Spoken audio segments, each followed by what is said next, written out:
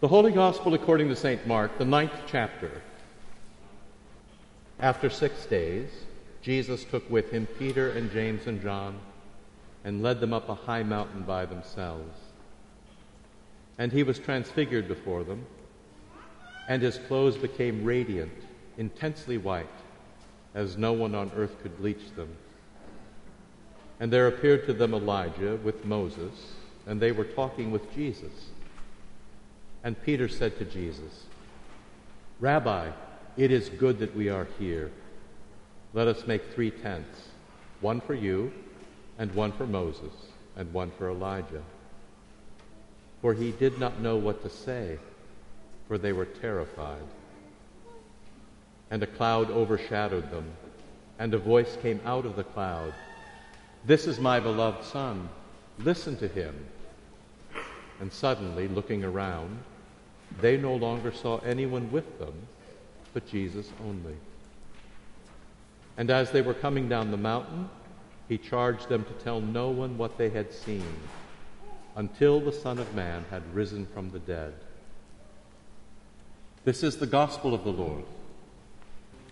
In the holy name of Jesus, Amen.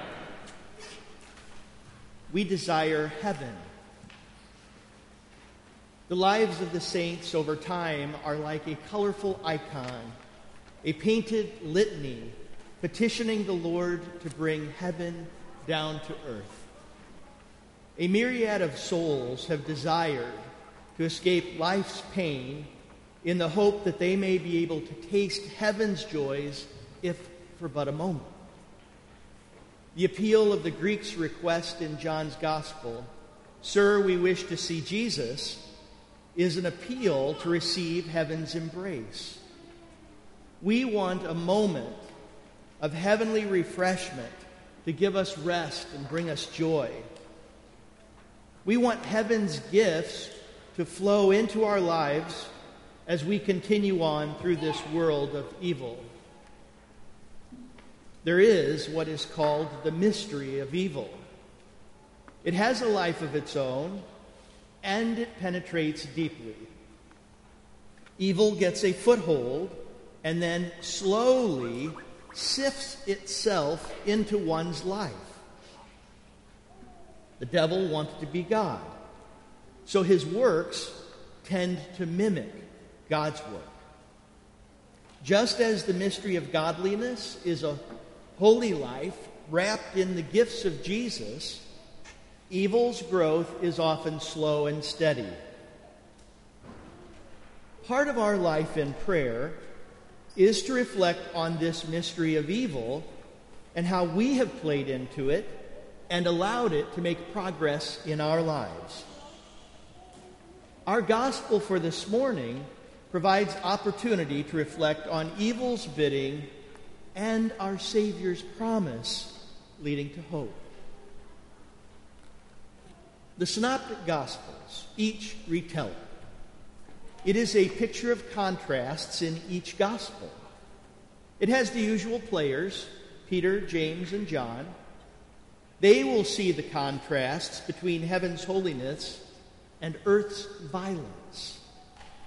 They will need to see the transfiguration, which will help them in the Garden of Gethsemane as they watch the arrest and crucifixion of their Savior. Think upon the transfiguration. There is Jesus with Moses and Elijah conversing with him.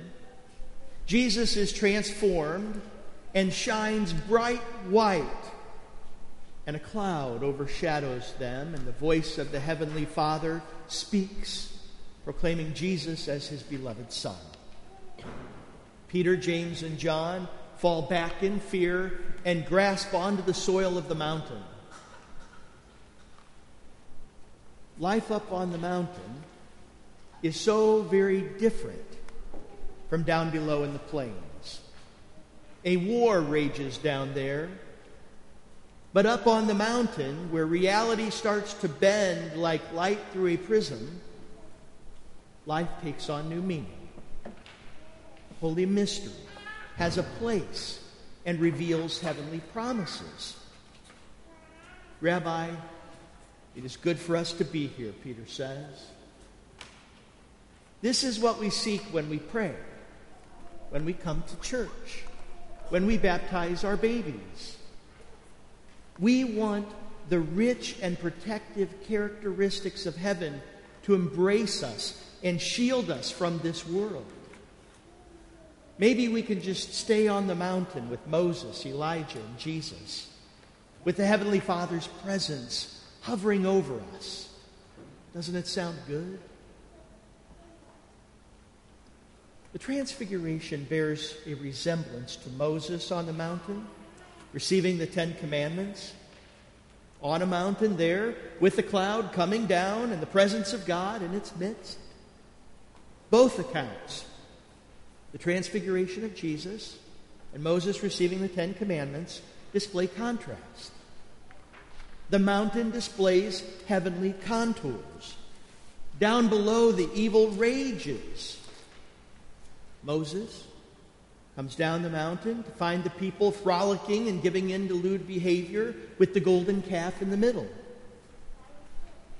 While the Transfiguration is in bloom, the remaining disciples are down on the plain trying to heal a boy of demon possession and failing. The contrasts are a reminder to us. There is heaven and there is earth.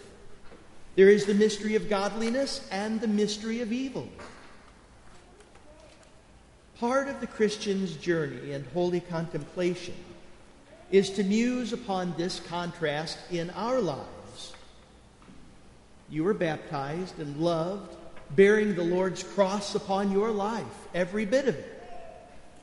You live in the midst of a promise that heaven is your home and you are sojourners on this earth. We live each day in the plain. The church rings her bells in a world of chaos. But the contrast between Jesus and Moses, each on the mountain, is worth pondering as we place ourselves in this transfiguration. Moses came down the mountain, as we know, with a second set of tablets bearing the Ten Commandments. He was but a man, and as Moses descended with the Word of God, his face shined with the glory of God from being up in the cloud with God. The Lord's presence rubbed off on Moses. The law which he carried, being holy, kills.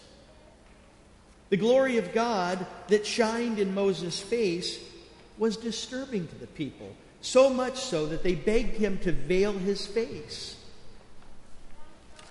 But with Jesus coming down the mountain, we see a different picture.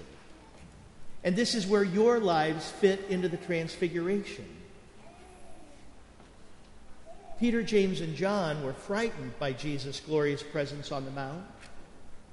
But after the Transfiguration, Jesus descends the mountain just like Moses did, but he comes down the mountain not shining in glory. He comes down in the flesh, like you and me. He comes down the mountain not with 10 commandments, which are holy but kill, but he comes down with 3 evangelists who will be gospelers when the time is right. These evangelists would come with holy hope and eyes that have seen. They would come down with the makings of the church. Coming down the mountain, then, is the one who speaks and demons flee. Coming down the mountain is God in the flesh who knows what you experience down on this plain. Down the mountain comes the merciful one, who has a word and an answer to your troubles, to your pain, and to the hopes you express in your prayers. The Transfiguration demonstrates the church's life. Heaven's gift is the Old Testament prophets and the New Testament evangelists.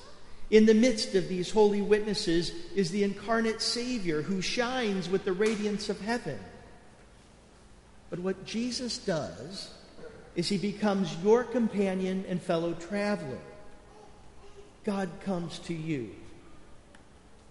He places his hand upon you. He hears your prayers and knows what troubles you. He knows what you need, and he comes to comfort you. Your sins and failures are forgiven through his blood. The heavenly glory of the transfiguration would soon give way to a most drastic contrast. A Savior who bleeds like you and me. A Savior who wants to love you and give hope with a place. An altar in the midst of life's travails, where candles flicker reminding us of the light in the peaceful litany of the church's prayers, where you, his saints, like a painted litany, get a foretaste of heaven's joys. In the holy name of Jesus.